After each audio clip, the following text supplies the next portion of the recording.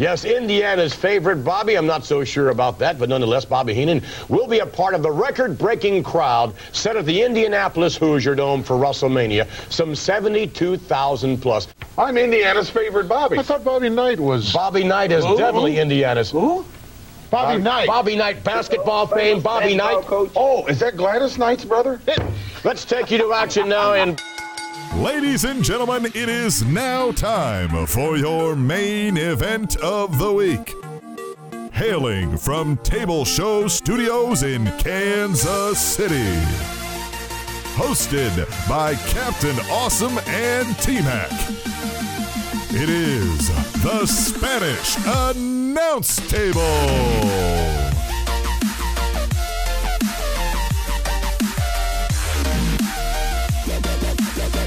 T-Mac, we are recording. It is episode 217.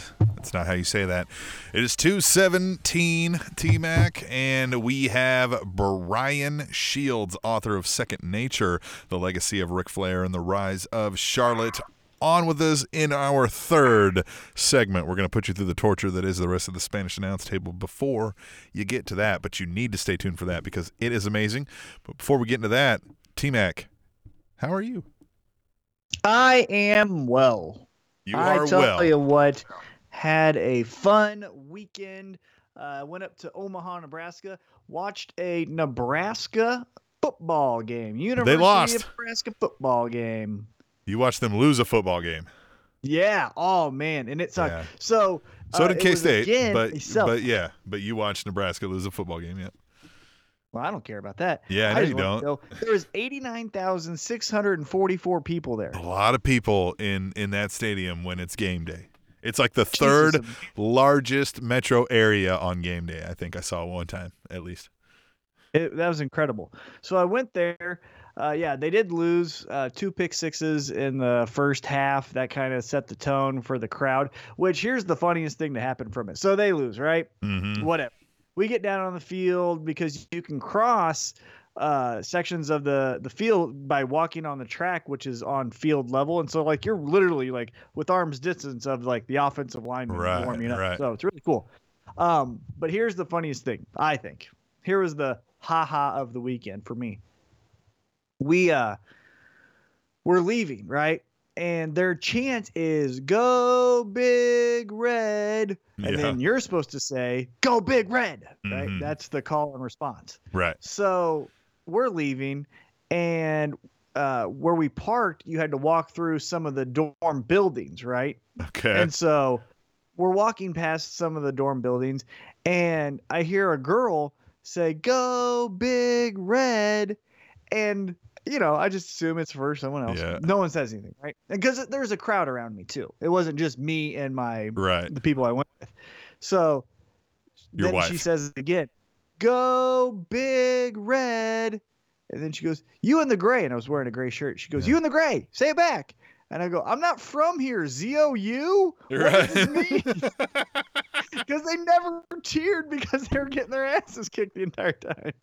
So I go, "I don't know what this is. I'm not from here." So this is a unique setting because you're very, you chide me a lot, if that's a correct word, on being a college sports fan. Some big K-State fan. They also lost. It was a sad day in the Rayner household. But you got to go to one of the more iconic, I think, college football settings. So how was that? It was awesome. I mean, the whole atmosphere, the tradition, the waving of the arms, the Husker power, the Go Big Red, Go Big Red. And also reasonable prices on everything. Wow, $2 hot dogs. Are you serious? Man, I think that's better than K-State. I know. I was like, God damn. Man. And then, so here's my takeaway from this. I'm becoming a Nebraska fan. That ain't happening. Here's my takeaway. Okay. So, on one hand, it's amazing, right? And that's great. But then on the other hand, and this again goes to the whole college things, and I don't get it. There's 89,000 people there. Yep. I bought more than one hot dog. Yeah. I'm assuming more than 20,000 other people bought a hot dog, a drink, or more. Yeah. And these poor kids are not getting a dime. You're getting an education, T-Mac. There is literally people wearing jerseys of the current football players, and that current football player can't get a dime. No money. No, if he gets a dime, he's fucked. He's It's done. incredible. He's And he can't even kicked sell out, his and they signature. lose 5 scholarships, and they've got to fire 2 assistant coaches that really had nothing to do with it. And, we move on and everything's forgotten. Yeah, college sports does have its shit, and we've talked about that, man. I mean, we're both not a fan of the system of it, and I'm just part of the problem just because I grew up in a college town, and just, it's I had my brain fried enough. So, man, T-Mac, my week, unless you had anything else going on. I'm trying to think. No. Nope. I've just been super busy at work, but we also had a double shot of swim trunk soccer games. How's he doing? He's doing great. Even the coach told us that he was playing way better since the beginning of the year, kind of after the end of the game. So, swim trunk, my son, they had a game Saturday and a game Sunday, and they both won a game and lost a game 7-2. So there you go. I don't know what to make of that. Wait a minute, the score was 7-2 in both games? 7-2 in both games, and they won one loss. Wow. Yeah. Wow. Yep. It's interesting for me watching 5th graders, right, play this soccer because it's just, it's soccer, and it's obviously not at an amazing level or even close to, right? It's 5th grade soccer, right? Like my son's never played a game of soccer. He's always played in clinics and just pickup games, right? So you have this various skill level, various size of humans, right? and then it's just a unique experience. I kind of stand back and there's these coaches yelling at these 5th graders, right? And not yelling, but just shouting instructions. And it's just odd to me to kind of see how that happens, right? I'm like, why are these kids even doing this, right? Like it's just a fun thing to watch. So animated and so passionate about something that everyone will forget in 12 months. Right. Yeah. That's the part I don't get. I never understood. Son, you got to go out there and give 110%. No. You got to keep running. What are you doing to I this can child? give you a little insight into some of that. So what it is for us is seeing some growth in our son, right?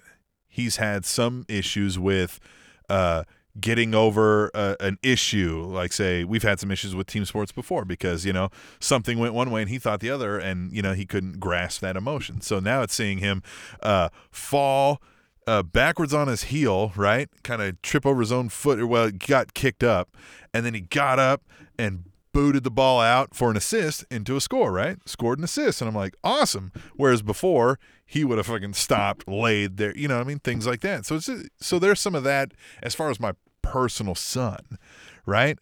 And then some of the context comes in, well, it's in the course of this game, so obviously, and I see these kids practice, so you kind of start caring about the kids saying like, hey, man, you put forth effort today, right? And you know that.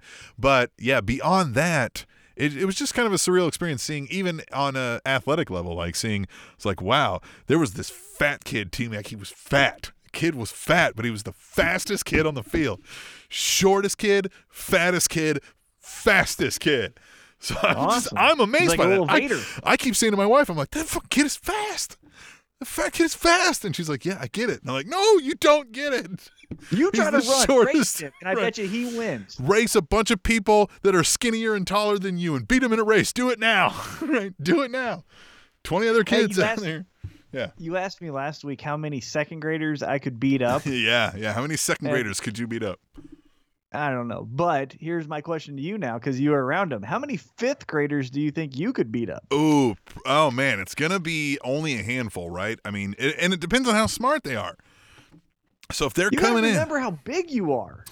Yeah. Oh, I mean, I'm going to get wide. Okay. I'm going to get wide. And you got to realize that they're going to be scared. I'm going to get wide and veiny. You know what I'm talking about, right? You ever get angry where you get veiny angry, right? That's a shirt right there, veiny angry, right? You're just fucking, right? So I'm going to get real wide. And the first one that's going to make a charge, you have to make an example of them, right? I mean, you have to throw them. Right? I'm so back of the hockey style jersey and launch a 5th grader. This is the Spanish Announce Table Wrestling Podcast. So they're going to launch that first one, right? Preferably at the other ones, right? So then I think if I accomplish that, the number increases greatly because a lot of them are just going to run away. So there's only going to be like 4 left. Okay? So I'm going to take out, I think all of them. I could take out all of them. Wow. All the fifth graders. Bold. No, if you want a serious answer, I would think 5, and that's depending on that they're coming at you all at once, right? And you've got to kind of do this weird shove I thing, think right? I can take out 32. You think you can take out 32 fifth graders? Some of these kids are as tall as me, man. Yeah? I mean, near it. They're probably at nose level height. Some of them are. Yeah, I can take them. 32. 32. Line them up. If you have 32 fifth graders that have health insurance and want an ass kicking. You could walk into a classroom of fifth graders and I'm talking a 32, so I'm talking not the worst, urban school where we've crowded them too much, but not, Overland Park here where it's, they've all got their own, private limousine to school. That has something to do with it too. What demographic am I beating up? Right. You see, If it's there's so preppy many white kids, variables. I can get like 60. That's why I hate these hypotheticals, because realistically, my answer is going to change on numerous hypotheticals because I'm a smart human being and I think about all the various things that can happen. Right. Yeah. Right. I think I'm still sticking with 32. All right, First 32. 12 are going to be done. All right, T-Mac. So we like. But good job for Swim Trunk. Yeah, Swim Trunk. He's doing a lot better, man.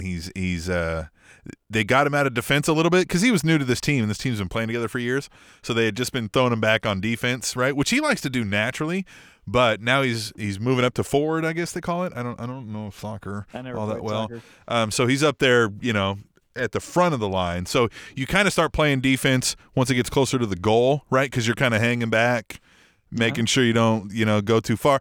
But then, when it's in the middle, it's all him. And he's got some moves. He's out there, but he's trying to be a little too fancy. He thinks he's hot shit. Swim He's Trunk. a fifth grader, of course. Swim Trunk, fifth grader. You could take out 32 of them. T-Mac, you like to kick us off positive each week in wrestling, right? I do. All right. So you do that by giving us 3 things that you found positive this week. And those are? Yep. Well, it wasn't the best week for pro wrestling, but you know what? I made a pledge to you, the listener, and I will fulfill that pledge. So here are my 3 Ps. P number 1, Rusev beats Orton and then has the best promo of the week. Right, okay. Did you see this? Yes. So he beats him in 2 minutes because of interference from Aiden English, which, why not? neither here nor there. Right. That happens, right? Yeah. But then Rusev acts like he just won the WWE Championship at WrestleMania, celebrates so happy, and goes backstage. Renee Young says, Rusev, you seem elated. And the first thing he says is, what does that mean? Because he's fucking Rusev, man. He's the best. And then he goes, Rusev number 1. Yeah. He just leaves. I thought it was great. He's like your drunk friend. He's like your drunk friend at a college party, right? Who started drinking 4 hours before you left for the party, right? Rusev. Mm-hmm. Yeah, and then he celebrates getting 1 ball in the cup in beer pong as if that's a great feat, right? And won't shut up about it. Right. That's exactly how he was. Right. He's that guy. He's like, yeah, I'm the tank, or whatever the fuck he calls himself, right? Right. You're like, yeah, Rusev, great. You're just like, hey man, that was only 1. So anyhow, I loved it. So hopefully that's a continuation of the feud, which means I like it because I like the pairing of Orton and Rusev, and it gives them both something to do. That's so far enjoyable. P number 2. P2. And we're gonna get into this in the news, but I'll just cover it here.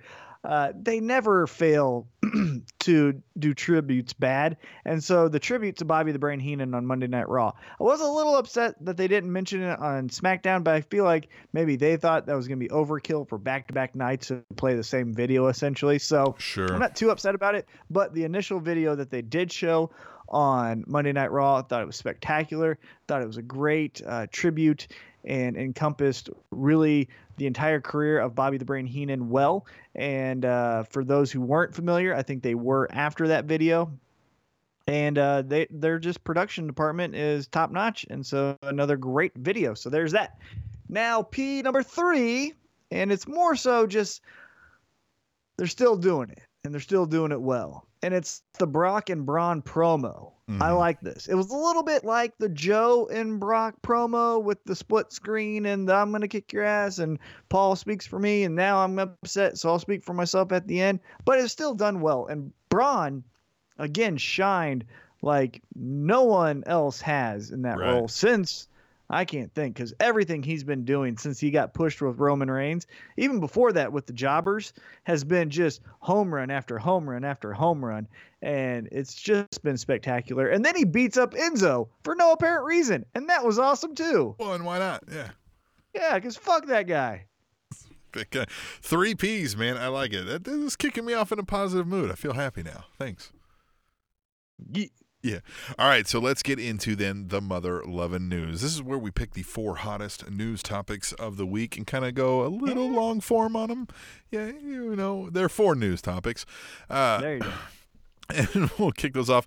I guess I will start them off first. And no headline on this one. Obviously, Bobby the Brain Heenan passed away this week. Organ failure due to his long-term battle with throat cancer. We've mentioned it numerous times what he meant to us, obviously.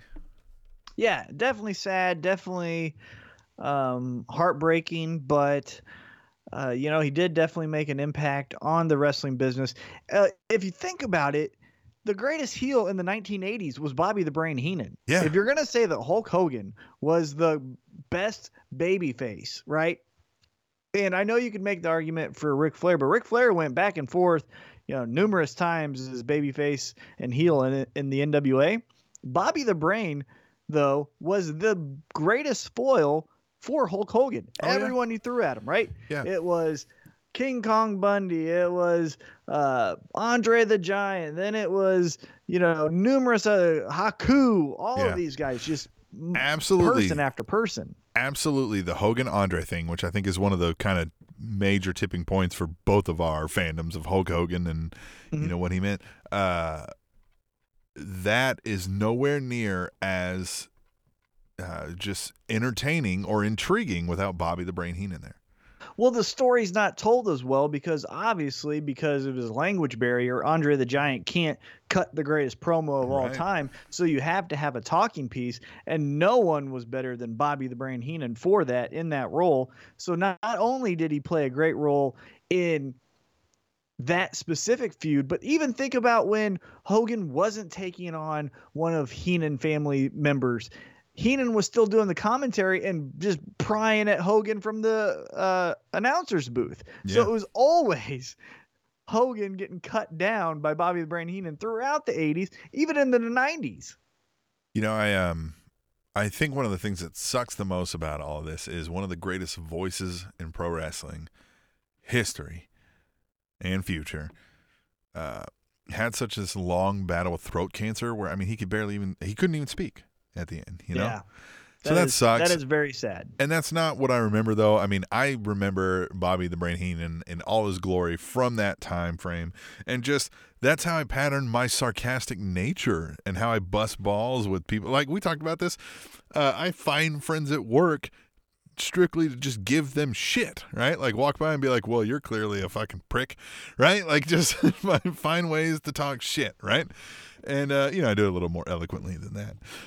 But it's, like that comes from that Bobby the Brain Heenan style of just, just showmanship. Everything as far as the smart ass chicken shit heel comes from Bobby the Brain Heenan, in my opinion. Now, obviously it was done beforehand by other guys and it was done well as far as a wrestler, but that manager chicken shit, he's the best, right? Everyone copies him. Paul Heyman copies him. Corey Graves copies him in the announcer's booth. Everyone from managerial side was copying him as well. You go to any independent show, and if there's a heel manager, their biggest influence is Bobby the Brain Heenan. That's what they're doing. Yeah, it has to be. And so, his impact is going to be long-lasting, probably after our lives are done, assuming pro wrestling's still in its current form. And yeah, he is definitely one of the biggest impact performers to ever be in pro wrestling. And it's sad that we have lost him, but, with the great WWE Network, you can relive all of those amazing moments in WCW and WWE. All right, we will move on. So they're doing the 4 horsewoman thing, aren't they? Yeah, there's some horses. The WWE Mae Young Classic is finally horses. Oh, not. I thought you said something else. Right. Hey, say whatever you want. You have to. Yeah, you got to fight him. You have to sleep with whatever you say. You got to fight him. All right. So, anyway, sorry to interrupt. I'll fight 32 fifth graders. All right. The Mae Young Classic is finally behind us, and now we get to see who is signed and who is not. And one of the first signees is Shayna Baszler. She is officially signed with the WWE. So obviously she was a finalist in the Mae Young Classic. She did really well, in my opinion. Got to see, I think, the final match and then her second match, I think it was. Okay. And she looked good in both matches, but I think this is all going to the 4 horsewomen versus the 4 horsewomen. It absolutely is. Yeah, and I'm not looking forward to that at all. But Shayna Baszler aside here, her specifically, T-Mac, you've seen her career in the MMA world. Do you think she has the other skills required aside from a, athletic background? Yeah.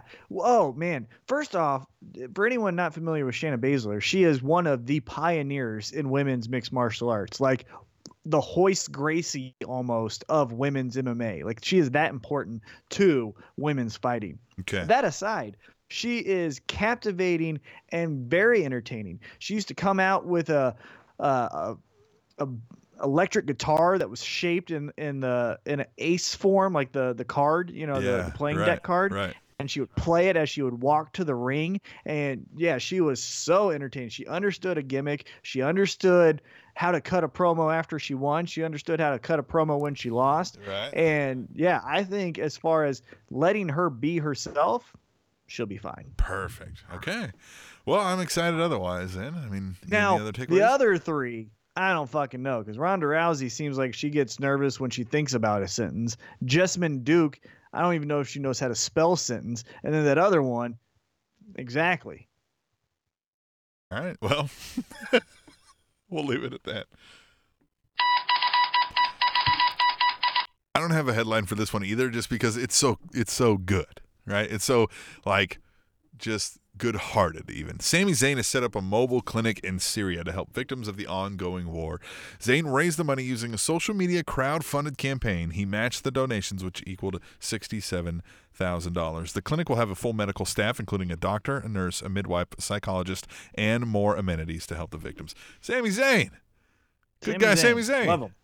Not only is he my favorite pro wrestler, he's starting to become my favorite human. Yeah, just like favorite guy. Like, I don't know his real name off the top of my head, but whatever his real name is, I'm a fan of that guy. His real name is El Generico. El Generico. I'm a real fan of El Generico. Birth name. His first name is El, last name Generico. Birth name on his birth certificate. Hashtag Makes true sense. fact. I heard El Generico is missing. Hashtag true fact. Well, yeah, because he's Sami Zayn, and he's working in Syria. Pay attention. Anyhow. All right. Anyhow, Sami Zayn. First off, he is my favorite pro wrestler. Him and then Seth Rollins. 1, 2 right there. As far as just watching any of their matches. But, God dang, what a great human. To match the funding that he is getting from that crowd source funding, or however you're phrasing it. Right. To match that, and then to actually, it's one thing to say, hey, I'm raising money, and then, oh, great, you raised money, right? Whatever that amount is. And then we don't know, but he actually provided pictures. He's like, see this mobile clinic? There it is. You wanted me to take another picture from a different angle? There it is. It's that is amazing. Not to say that we need that to prove what he was doing, but it helps with I gave $10. I gave $100. I gave whatever it is. And there it is. It's right there. And so I think that's even better for proving your goodwill, and I just thought it was great. It was amazing. I'm so happy for it, and it's a great cause. Good dude, Sami Zayn. Good dude.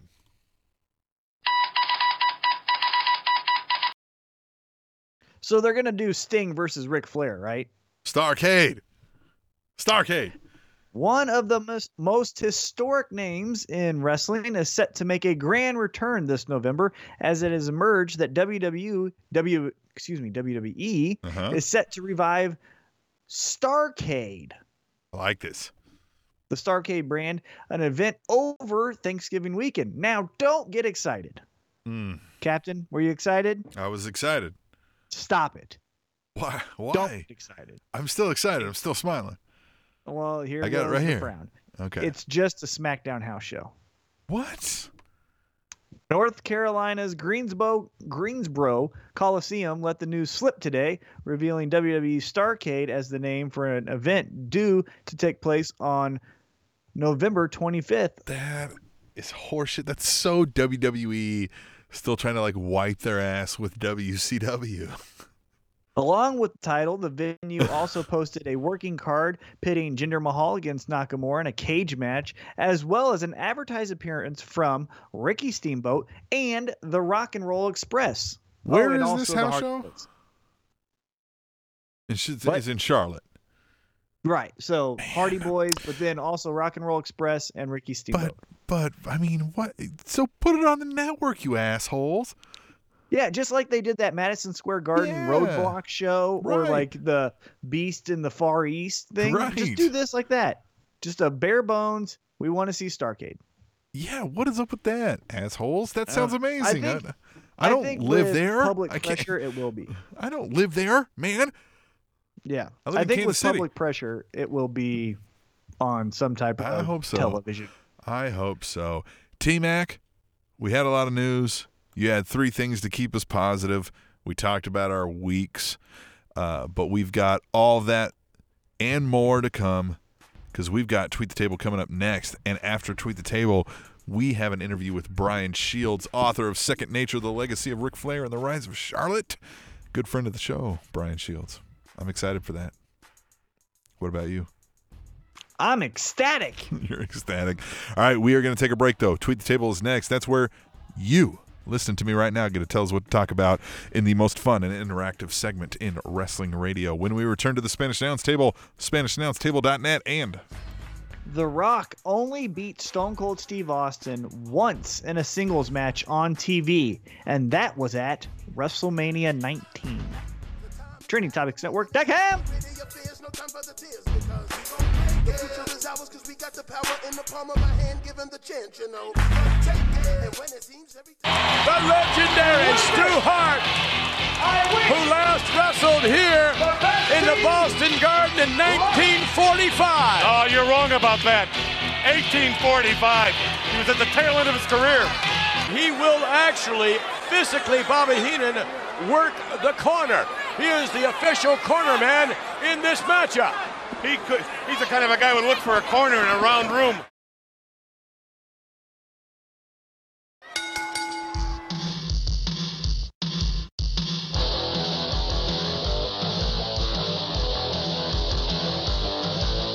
hey, how much does this sound like Saved by the Bell? Right? Sounds like Zuba pants and fanny packs. Yes, it does. Sounds like long faded haircuts and arm tassels. Sounds like Pepsi Clear and Game Boys. T-Mac and his Tweet the Table. The most fun and interactive segment in wrestling radio. Bar none. Easy. It's not even a question. It's where you get to tell us what to talk about by using Twitter. I know you're already using Twitter. You're ignoring your friends and family, staring at your phone. Use hashtag Tweet the Table while you're on it, and we're going to read the best of them right here. Your any and every wrestling thought. At Theo75 says, I am looking forward to seeing Roman Reigns beat up John Cena at No Mercy. Hashtag Tweet the Table. Are you? Are you? Yes, it's like, hey, somebody's going to beat up John Cena. And then we're like, oh, it's Roman. Yeah, it's Roman Reigns. I think this is going to be the first time that he gets, John Cena, that is. John Cena gets more cheers than his opponent in like 10 years. I think you're right. At Mr. Fourth Row says, Strowman says he doesn't have to tell us how confident he is, but he does it anyways. Hashtag Tweet the Table. That's because he's confident. Because he's confident. It's easy. I loved that whole split screen back and forth, though. That was fun. Yeah, it was great. It was simple. It was effective. Everyone did their part. I thought it was spectacular. Yes. At B_double_ D says, so SmackDown Live attendance has plummeted. Can we please end the Jinder Mahal's experiment? # tweet the table. And at Living Legend 148 says, don't know who was responsible, but for the second week in a row, Jinder Mahal's promos have been hard to watch. # drizzling. # tweet the table. Yeah, it's over, right? I think so. It never went anywhere beyond, look at me, I'm brown. Well, it never went anything beyond safe, predictable, Right. like uninspired storytelling. Yes, right. He just kept saying the same thing over and over again is what I meant. Not like, I didn't, maybe that sounded racist of me, but not like he was just like, well, I'm in it, but it just never went beyond anything. We're like, cool, we heard you the first time. Well, and even on top of that, it was basically the Seth Rollins storyline where Seth Rollins got J&J Security, he gets the Singh brothers, and every victory, the Singh brothers or J&J Security helped to get the victory. Now, Seth Rollins did a little bit more on his own than Jinder Mahal has, but it's still the same rinse and repeat with. So this means one of the Singh brothers is going to get stabbed outside of his trailer home. Obviously. Right. At bartender. They know what they're signing up for. Right. At bartender_allwc says, Kevin Owens needs to go see a wardrobe person before he gets on camera in a shirt the next time. # tweet table. Shirt and tie, excuse me. Yeah. It looked like he got dressed at JCPenney. Yeah, but in that, again, is that by design? I mean, he's the heel, right? We're supposed to not like this guy.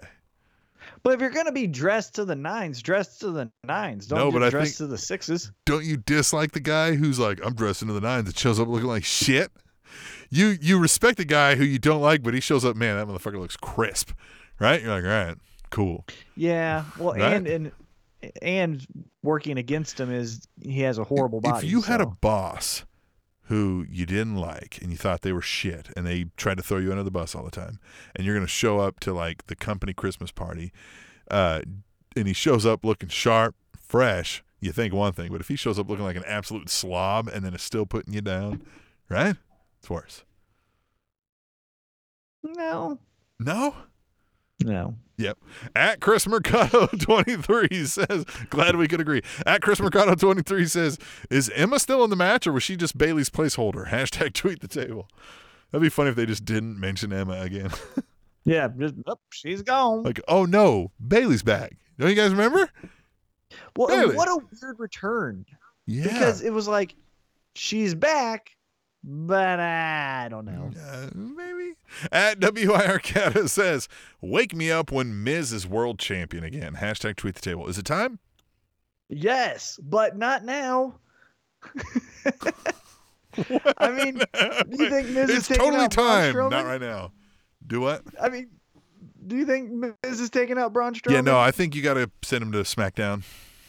Yeah, now if you send him to SmackDown and like a good FU to Daniel Bryan wins the title, like as a mystery opponent for the babyface Nakamura. Like if Nakamura, let's say Nakamura beats Jinder Mahal, then he gets through his first program with Baron Corbin, right? Right. And after that, Nakamura says, I want the best challenge available.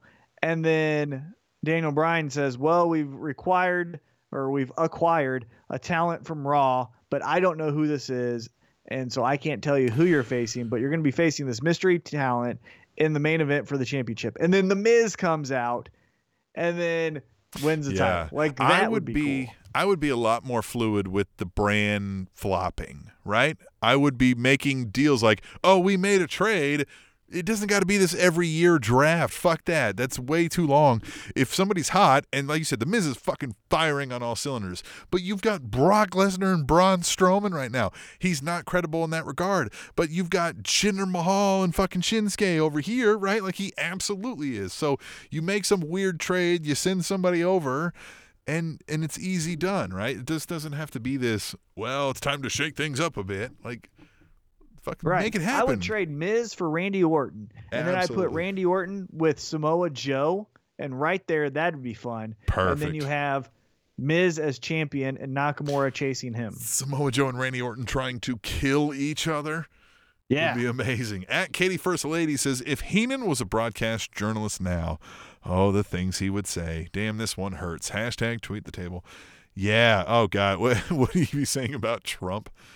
Oh, it would just be insane. If anyone wants a great compilation of his greatest insults, watch Survivor Series 1993 and the takedown he does on the Hart family. It is gold, platinum, double platinum, whatever the highest honor I can give in that regard. He did it. Survivor It was Series the 93. best. Yeah, it's the best. It was the Hart family versus Shawn Michaels and the Knights. Okay. And there was just so many great one-liners. One-liner that I loved is he goes, before the match, I asked Bruce, I go, hey, are you proud of your boys? And Bruce looked back at me and says, I have boys? At Metaboard 2 says, last 3 weeks of Raw put real-life fire into Enzo versus Miz and John Cena versus Roman Reigns. Are Bischoff and Russo riding? Hashtag tweet the table. Maybe. Hey, another good one that I just thought of from that Survivor Series Yeah. is Bobby the Brain said about the mother's name was Martha, right? Yes. Martha. He says, Right? I think so. He said, No, I that think was Martha. that was Owens. It was Stu and was it Ellen? Helen, whatever her name is, Helen. Let's say it's Helen. I think it is He Helen. says, Helen. okay, hold on. Let me phrase it correctly. He said, you can store he said, you can store 8 days of rain with as many wrinkles as she has on her face. I love the one when he was doing that like talk show, and he asked the guy, Primetime Wrestling. right? And he asked the guy, well, he's doing that, yeah, right. And so he's doing that like almost like a Dave Letterman style talk show, right? And he's asking some guys like, how long you been married? And the guy goes, 22 years. He goes, well, if you would have just killed her on your wedding day, you'd have been out by now. God damn. At Lady Undertaker says, Corbin is one big pain in the ass. Hate that guy. Hashtag tweet the table. That's why I like him. Right. Because, yeah, there's no redeeming quality to him. Yeah, he's just a jerk, but You're I like, like it. look at his face on his stomach, and he's got a receding hairline, and you just fucking don't like him. Yeah. He's great. He's got a punchable face. Yeah.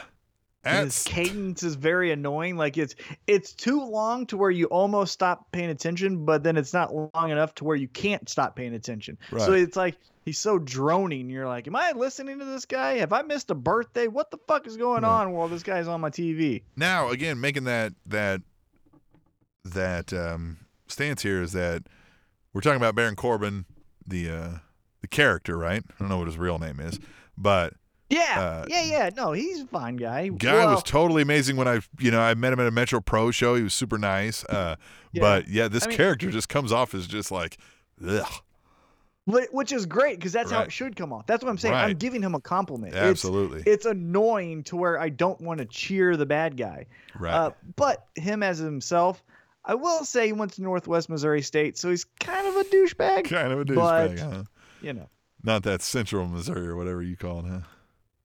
Not the University of Central Missouri. Right. And He went to the Northwest Missouri State. yeah. Well, you guys, maybe if you worked hard enough, you could have made it up to the University of Missouri, Kansas City, but, who knows. At Stouffer, What 96. if they won? What? What if they won? At Stouffer 9779 says, at Impact Wrestling at Pop TV, I think they're moving towards a GFW versus AAA feud. Hashtag tweet the table. Well, probably not now. Not now because Probably GFW ain't not gone. Bye. Probably Home run not hit. now. Jeff Jarrett. Fucking things up since, what, 1992. All right, at GVL316. Fucking things up since JAARRETT. All right, not Actually, double A's. and you know what? They tried to play on GFW television an old clip of Bobby Roode and say that he was a NXT champion. They tried to play a 2-year-old clip and act as if it was happening today. Oh, Jesus. The commentator. Love it. At GBL316 says, the best part of tonight's Raw was the reunion of the Mega Powers 2.0. Hashtag tweet the table. Who said that? GBL. Never heard of her. At Mr. Fourth Row says, daddy issues to start out Raw. Well, okay, that sounds wrong. Hashtag tweet the table. Yeah, daddy issues starting out Raw. That does not sound good. At the Iceman Forever says, I think Nia would make a great women's champion. Hashtag tweet the table. Great? I think you're saying average wrong. I think, yeah, right. It's easy to confuse those two. At Chris Mercado 23 says, poor Alex Riley. He can't even speak for himself. Hashtag tweet the table. Yeah, they were just shitting on Alex Riley. Well, as they should. Have you seen him? That's true. Yeah. His That guy mom probably doesn't gets even shit on like a lot. Yeah. He still had the best line. I love that when the Bellas were hanging out with Daniel Bryan. He's like, what are you doing talking to this nerd? And it just like pointed right in his face. I love that. I love that line. Alex Riley will always hold a special place in my heart for that reason. He called Daniel Bryan a nerd on national television one time. At the Ultimate One says, not hard to get into Captain Awesome's heart, apparently. Right. Do one thing. Hey, man, like I can respect that. At the Ultimate One says, you, sir, I can respect you. At the Ultimate One says, so Bayley has been added to the Fatal 4-Way, making it a Fatal 5-Way? And this fucking better go somewhere. Hashtag tweet the table. He thinks it's going to go somewhere. The only way it could go that everyone would be happy is if they actually did the Fatal in the Fatal 5-Way. Yikes. At Katie First. Lady says, to me, you cannot have the return of Starrcade and not have it a network special. Hashtag tweet the table. Yeah, what is up with that? If I can quote dumb. Hurricane Helms. Just dumb. God. It's like they were floating out the idea. Hey, would you guys like to see a Starrcade? I think it was we were probably just a kidding. memo that got sent saying, hey, would you guys, the venue, be okay if we did an event called Starrcade and not just a, typical house show of SmackDown? And they probably agreed and were like, yeah, let's go. Let's do it. And then they put it out and WWE's like, wait a minute, assholes. We weren't really ready. It's probably that. Right, yeah, exactly. Damn it, now we got to do this thing. At Devil Vamp says, anyone else want to see Big Show just destroy Brock and Strowman? Hashtag tweet the table. I do. You do? Who? You do? Say that again. He says, anyone else want to see Big Show just destroy Brock and Strowman? No. No. Do not want to see that. No. I don't think anybody wants to see that. I think your question is no. Does anyone else want to see that? No. I don't even think Big Show wants to see that. Hey, Devil Vamp, run into a wall. Oh, my gosh. At the Iceman Forever says, Dustin Rhodes dropping the Gold Dust gimmick. Makes you wonder. Hashtag tweet the table. I loved it. I thought it was great. I thought it was a great wrinkle to add into this storyline that was bigger than him and make him relevant. I thought it was perfect. Loved it. I do too, because look, I saw him do that photo with Finn Balor that he had that was going around social media or something. I was like, man, this guy is in amazing shape for his age. It's hidden behind that damn Gold Dust outfit he's wearing. And can we not, like, the guy's been in this business for 30 years now as an in-ring performer? Can we not get him a serious fucking gimmick that actually works? Right? I know we've tried it and it didn't work, but for fuck's sake, get him something decent to see. Anyway, I mean, and Gold Dust was great on its initial run, obviously. I mean, that was great for what it is, but everything else has always been this kind of like tongue-in-cheek, like, look at fucking Gold Dust. Right. Remember Gold Dust? Let's be the opening match. Remember Gold Dust? Remember he had tits. At Katie First Lady says, well, you can't say Asuka doesn't stand out. Hashtag tweet the table. Yeah, like the fun little Asian shops you walk by at a mall. At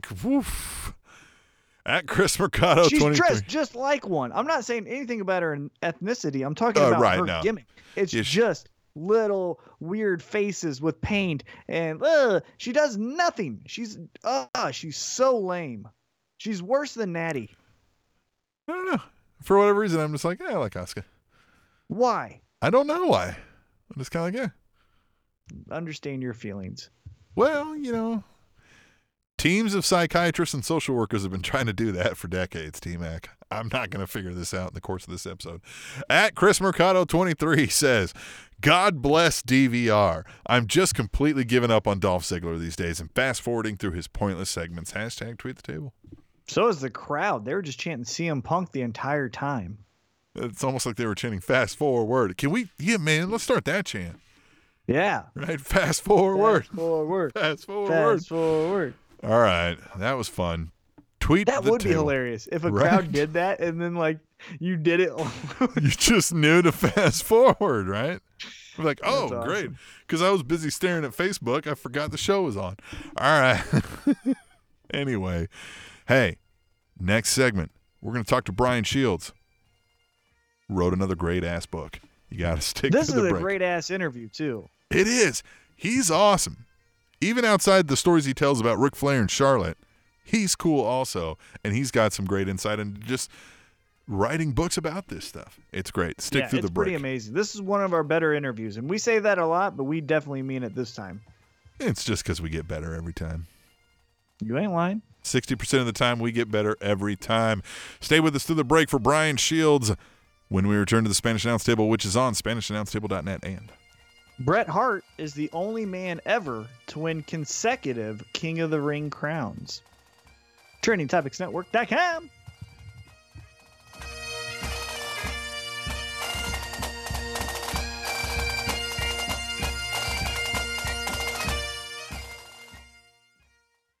Reverend, let me ask you, The Undertaker and Paul Bearer seem to perform certain services, if you would. Well, yes, they do. But I would handle my services for the dearly departed in a much different manner. Can I ask something? You want to leave the room? No, I want to ask the Reverend. Well, feel free. Go right Have ahead, you Bob. performed many services for the dearly departed? On many occasions, many. How hard is it to get the gold out of the teeth? You stop. Just ask a question. Let's take you to action in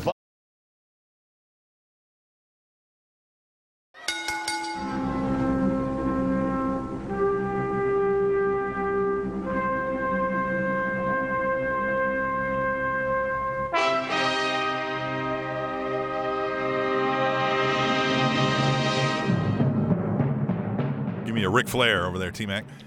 Woo! Woo!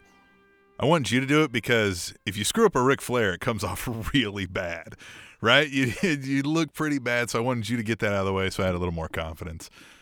Well, I wouldn't know what screwing up a Ric Flair is like, so you're welcome. Would you You're not? welcome. Okay, all right. T-Mac coming in hot. Hey, I am excited about this. Speaking of Ric Flair, obviously we've talked about this earlier in the show, but we've got a gentleman on the line with us who we've talked to before, but it has been almost 3 years since we last talked to him. But he is of the literary arts. He's an author to the stars, multiple even, as we've talked about, with this latest book that's come out, Second Nature, The Legacy of Ric Flair and the Rise of Charlotte. Obviously huge in the news with the poor health of Ric Flair, momentarily it seems, thankfully.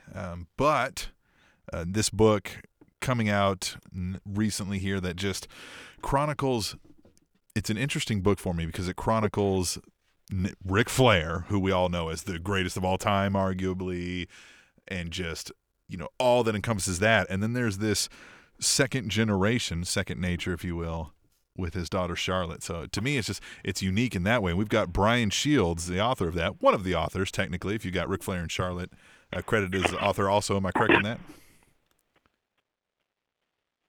You there with us, Brian? Absolutely, guys. Hi, how are you? It is great to be back on, and it definitely doesn't feel like it's been 3 years, but that's what you get when you have great conversation. It doesn't seem like that long. So thank you. It's great to be back. And this time it came out September 19th. It's in stores now. The dual memoir of Ric and Charlotte Flair, Second Nature, is available wherever books are sold. Well, let's get right into that. This is a double memoir. And so as an author, I find that would be challenging. So kind of talk to us a little bit about what that process was like to basically establish rapport with two different individuals, but yet they're connected because it's father and daughter. Right. So, there aren't a lot of dual memoirs. And the reason for that is because it's dual. So you have the lives of two people who then eventually have to come together. So there's a great creative challenge in that as a writer I found very exciting. And then, when I met with Rick and Charlotte, it was just something that clicked right away. I mean, their biggest things that they said to me, and we worked on this for almost 2 years, was, we want the story to be true. We want this to be our lives, good and bad, highs and lows, and we want to share our life with the fans and the world, people who want to learn about a father-daughter relationship and their lives together. So it was just something that for me, that's a huge gift, again, as a writer, to know that they just wanted the best possible written book, but they wanted just everything to be factual, everything to be true. And, your audience will, and wrestling fans will see that, I mean, there's nothing that they hold back here. So, yeah, I mean, it's just been an incredible time and the best time of my career being able to work with Rick and Charlotte Flair. Well, what was the scheduling like then? Because I imagine I've never written a memoir before, but I imagine when you're working with the subject, it's you and that subject. But with now two people, did you have to meet with each person individually, or did you meet with both of them at the same time? So it was, most of the time, it was individually, several meetings in person, countless conversations over the phone, texts to, get quick clarification on a couple of things or things like that. So it was really, all of the above in terms of meeting with them, speaking with them, working with them. I mean, guys, you guys know this because you cover the business and we're all fans. So, there's no off season in wrestling. And, Rick talks about that in the book as it pertained to his career and his lifestyle. But, I mean, that also means you're working on the product, year round. So, right. And even the time, if you look at like last May of 2016, I think it was, when he started to not be on TV full time, I mean, he still has a incredibly demanding appearance. I mean, not right now because he's recovering, but I mean, Rick is on the road over 300 days a year. I mean, between professional sports teams, Fortune 500 companies, Comic Cons, meet and greet events. I mean, he's on the road like he's still on the air performing every week. So, both he and Charlotte were always very busy, but I have to say, I mean, I wouldn't have known it. I mean, they were the ones scheduling calls with me.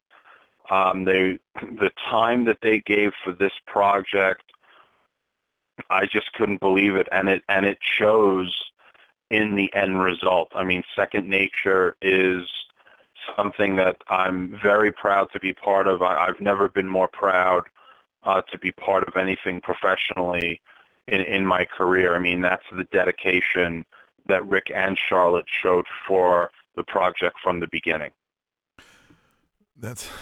They are certainly professionals. Brian, it seems to me one of the challenges here in a bio piece like this is getting these people to open up, like you said, almost that you have to become one of their confidants, almost friends, because you have to start texting and calling and meeting, and now you have two of them. Had you already met with Ric Flair before? Because, you know, we've covered you here with the 30 years of WrestleMania and some other WWE stuff. Had you met Charlotte before? What's the challenges in that? Like, how much time do you spend trying to just build a rapport? Well, that's a great question. I never met Rick or Charlotte before the project. Oh, wow. And, you know, one of the things, and this is something that, one of the many things that is so special about both of them as people, is when you meet them, you feel like you know them.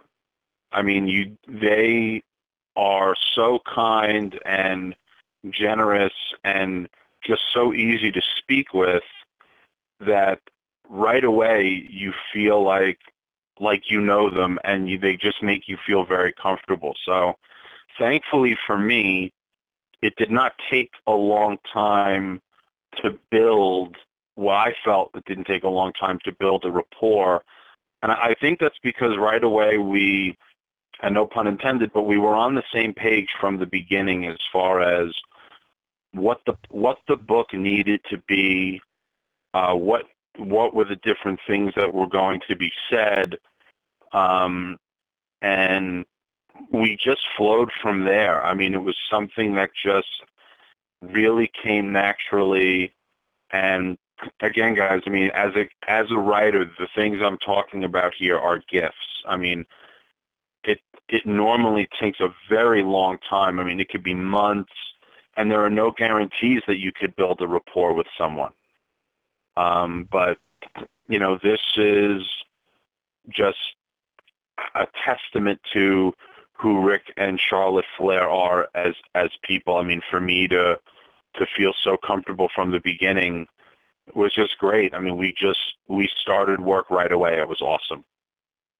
Well, one challenge I would think for you as a wrestling fan, and then now you're working with them as an author, is your experiences getting these stories. So what was it like when, for example, I read your NPR article about the book, and it spoke about the death of Ric Flair's son. So yes. What was it like, though, for you to experience that story? I mean, did that affect your writing? Because you grew up, you know, we talked with you about the WrestleMania for 30 book, so we know you're a wrestling fan. So how did that affect you writing when you're experiencing all of these amazing stories from an icon in Ric Flair, and then, you know, Charlotte, who is, you know, the best women's wrestler in the world right now? Well, that's the thing is that it, it affected me in a lot of different ways, because I'm, you know, one of three children. I'm the oldest of three siblings. And, you know, I mean, it's one of those things where, you know, and I have a young child at home myself. So, you know, knowing and learning how close Rick is with his children, and then learning how close Charlotte and Reed were as siblings and best friends. I mean, they could be twins, you know, they could have been twins. I mean, so it affected me in many ways. And those were definitely some difficult conversations, and those were, you know, difficult things to go through in terms of the project, because it's not like there's just one chapter that speaks about Reed and that's it. You know, their readers will learn throughout the book about how wonderful of a person he was, how great of an athlete he was, how loyal he was to his friends, how he always dreamed about being like his dad and being a professional wrestler. So you learn about him throughout the book. So, you know, that was something that really was there were some tough times, in terms of just having a conversation, and and then Rick shares. I don't want to give too much away. I mean, Rick shares intimate details about his last two marriages, some financial difficulty that he got himself out of. I mean, even just the emotional pain that he went through in coming to grips with his retirement. I mean, the book celebrates the legacy of his career, so there's history interwoven throughout the book, but the story starts with him looking back on his career coming into Dallas for WrestleMania 32, and it starts when he's told on Raw that the next match he loses, it's the end of his career. And with Charlotte, we pick up from really the beginning of her life from childhood. So it's just an incredible story of two people. That is a unique starting point with Ric Flair because, I mean, obviously Ric Flair gets talked about a lot, and his career, his lifestyle gets mentioned in there, but a starting point from that, hey, this is now ending, is, I feel, a unique feel. But you as an author are challenged to get some of that out of him. And now, obviously, you said they're very open and willing to share and wanted to make a point of this, but how do you approach something like that when okay, I'm going to have to ask a question that's, here's a guy I've watched for decades being a fan, and now I'm going to make this gentleman cry in front of me? Well, I think first off, the most important thing you have to remember is, yes, Rick is the greatest of all time. Yes, Charlotte is one of the top names in the game today in the world, anywhere, male or female, WWE or any other promotion. But they're people. Mm-hmm. And, I think like anyone else, in speaking with anyone else, you have to remember that, just that you always have to be respectful and make sure that, that things are done with the utmost respect and homage to not only their careers but their lives. So, and even with the really personal things, like, just to jump over to Charlotte's side a little bit, there's some very painful details that the readers will learn dealing with her parents' divorce. She also shares some chilling details about being a survivor of domestic violence and getting out of that harmful relationship. So, I mean, it was just something that as a group, it was like the three of us at certain points were a team where, you just would get through those sections, and they were difficult, but we knew that getting through them, we were going to be better for it. And again, that's what they wanted. Their biggest thing was that second nature would be their real life story on the written page. Well, let's get now a little bit into the lighthearted part of, this process. Ric Flair, from all accounts, has been known from a time or two to embellish a story. It wasn't just 10 beers. It might have been 30 beers, something like that.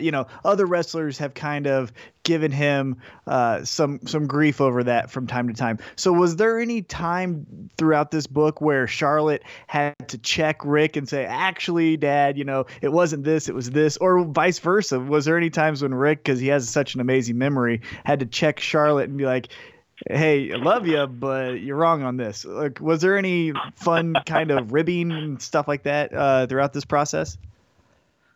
No. I mean, and they have such an incredible relationship that even when because we did meet together, the three of us, a few times. I mean, they just have such a great bond that you see it right away, and I mean, it's father, daughter, and best friend. So, no, none of that really came through. I mean, guys, I have to say, there's some funny stories in there. I mean, whether it's Rick getting hazed by Dusty Rhodes and Dick Murdoch in the 1970s in Japan, surviving the plane crash and telling the EMT worker to make sure that a note that he wrote to a girl wasn't found by his wife. I mean, even as a kid, guys, this was hysterical when he told me this, that as a kid, he used to go down to Florida for spring break with a friend, and one year he wasn't able to go, so he decided to change his fortune and hitchhiked from Minnesota all the way down to Florida for spring break. And for Charlotte as well. I mean, there are funny stories in the book. And again, I'm trying to answer your questions but not give away too much. Oh, of course. Sure. Yeah, of course. And I think that's one of the reasons why in the early days here that the book is available, I'm so thankful that people are enjoying it so much. And I think because they see that it's very honest and that it's real and that there are things in there that are very sad, but there are also some things in there that are absolutely hysterical. So how did this all come about again? You've obviously done work with WWE and been in this kind of industry writing books, but did you guys on your end craft this idea, or did somebody come to you saying, hey, we've got an amazing idea for a book with father-daughter? How did that shake out? So Rick and his management at the time, and they were working with WWE on a book idea. Charlotte was part of that, and WWE asked me to come up, if I could come up with a dual biography or memoir concept based on a story for the two of them. In late 2015, I sat down and spoke to them about it, and we went through it, and thankfully they really liked it, and it was like we just started almost right away brainstorming, different things, and before I knew it, in early 2016, we were up and running, like I mean up and running like almost every week, doing something in some way for the book. So, the work started before that, but really getting going. And because guys, one of the other things, the creative challenge that was exciting for me, is that Rick and Charlotte are similar in some ways, but they're also very different. And they are unique people with unique voices. So I had to make sure that everything that they were sharing with me was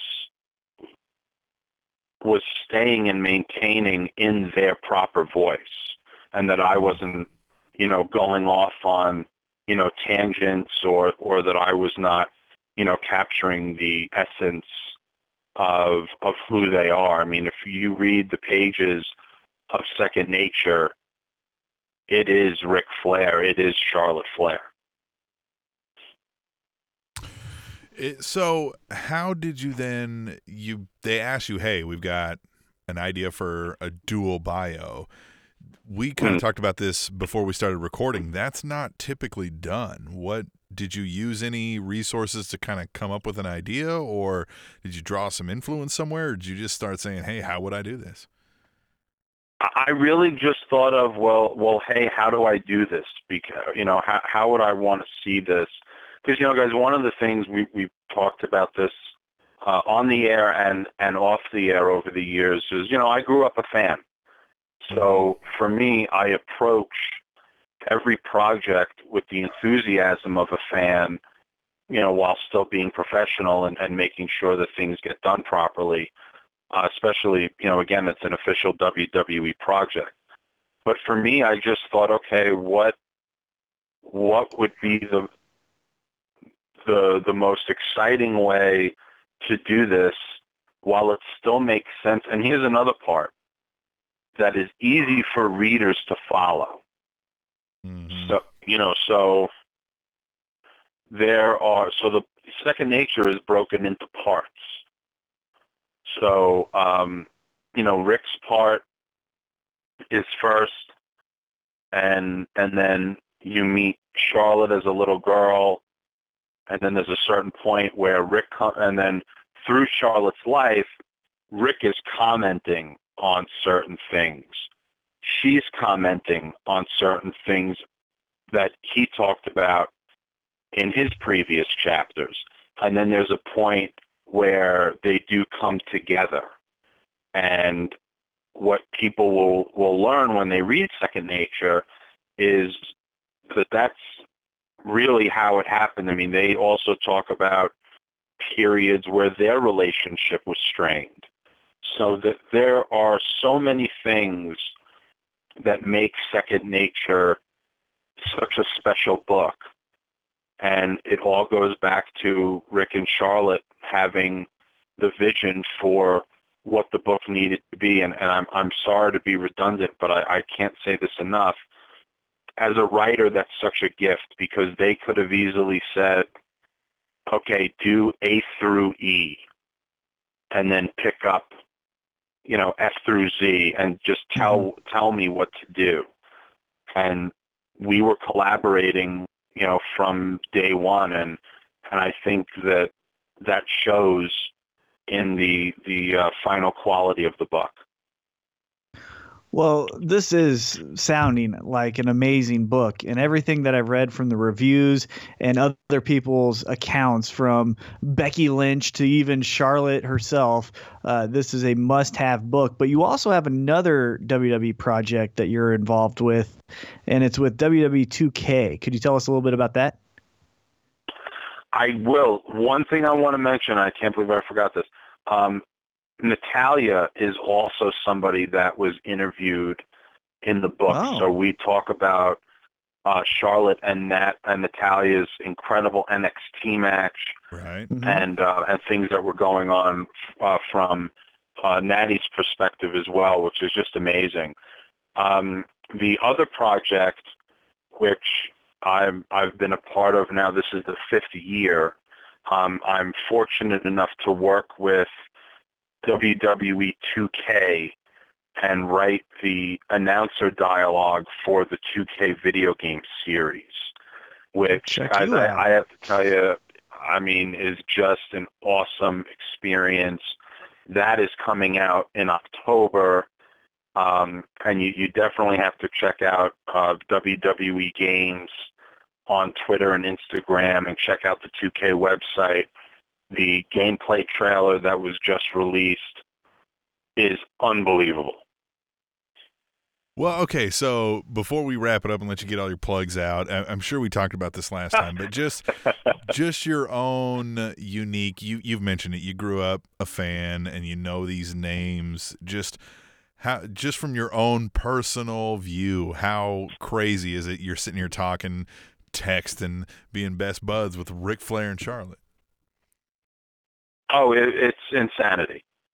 It's total insanity. I mean, one of the times I met with Rick was in a restaurant in Atlanta, and we were there for, 3.5 hours. We had a wonderful day, incredible meal, and I sat there and I said, if you would have told me when I was a kid sitting on my mom's couch that I would one day be in this position, I mean, I wouldn't have believed you. Sure. Especially since for my 9th birthday, my mom asked me what I wanted. And I said that I grew up on Long Island. I told her she needed to take me to the Greensboro Coliseum because Dusty Rhodes needed my help fighting the Four Horsemen. Well, he did. Did you help? Unfortunately, I couldn't get a flight out at that time. Man. You're the reason. But it was, it was surreal. I mean, and working with Charlotte, again, I mean, you're talking about someone who from a very early age was an incredible athlete. She was doing gymnastics a tier or two below what you see on the Olympics. You hear from her coaches, cheerleading at a national and international level. She was a highly recruited NCAA Division I volley player, and then to be able to be working with her at this time. I mean, I met her, just a handful of months or so. I'm sorry, it was even before WrestleMania, the big WrestleMania match in Dallas. So, I mean, I couldn't believe it, and there's a part of me that still can't believe it. Yeah. I imagine it does have to be surreal. So, okay, we've mentioned and it's wherever books are sold, but we mean it's wherever books are sold, right? If you can still go find a physical book store, go buy it there, or you can go on Amazon.com. We have an affiliate link on SpanishAnnounceTable.net for that. But, Brian, what else? How can people find you? Are you on the social media? Where can they get at you? Oh, guys, thank you for asking, and thank you again for having me on. Your audience can follow me and check in with me at It's Brian Shields. It's all one word, ITSBRIANSHIELDS. That's Twitter. That's Instagram. Last week, I just put up the Facebook author page. And, guys, I talk all the time about current wrestling, old school wrestling, video games. I mean, right now, obviously, things are very focused around the release of Second Nature. But, I mean, it's just great talking to fans all the time about wrestling and my book. So I just hope that everybody gets Second Nature and that they love it as much as we loved working on it. It sounds like an amazing read, and hey, I know you spent a couple years on these projects, but let's not spend another 3 years talking to each other, right? Hey, man, look, I love talking to you guys. I can't thank you enough for your support over the years. You guys know how to get a hold of me. I'd love to come back on whenever you'd have me. All right, we'll do that, and we'll make sure everything's plugged up, and we'll see you next time, man. Guys, thank you again so much. All right, thanks, man. All right, T-Mac, Brian Shields, Second Nature, the legacy of Ric Flair and the rise of Charlotte. It sounds like an amazing piece. I haven't got my hands on it yet, but I'm more than excited.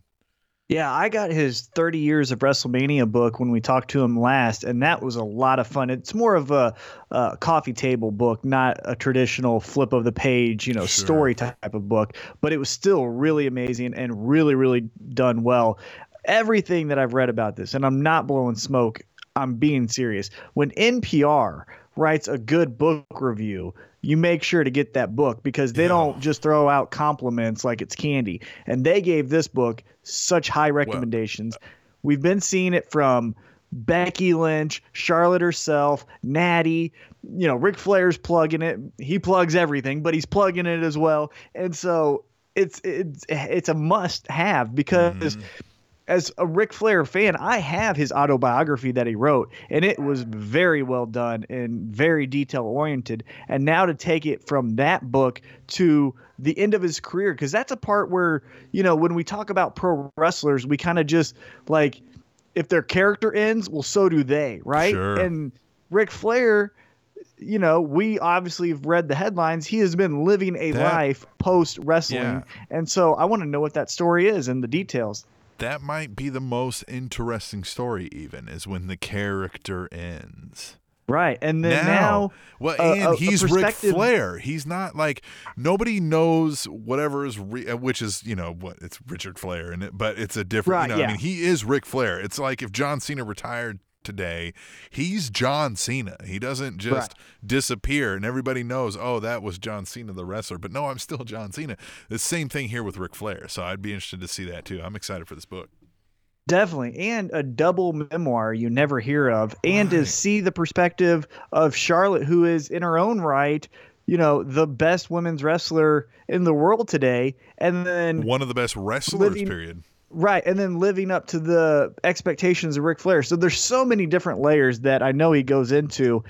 So it's definitely a book you should pick up. Again, Second Nature. It's about Charlotte and Ric Flair. That's right. Find it on Amazon. Go to SpanishAnnounceTable.net. We have an Amazon affiliate link where you can go right there, pay the same price that Amazon's selling it for, naturally, but we get a little kickback.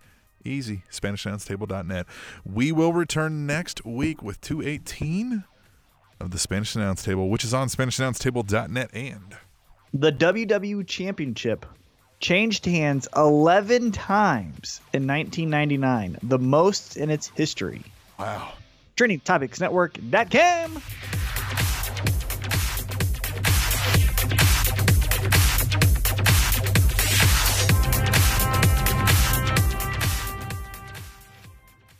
And I'd like to remind you, Bobby Heenan, that directly behind you is Helen Hart and the brothers, as well as some of the sisters. And That's the smell.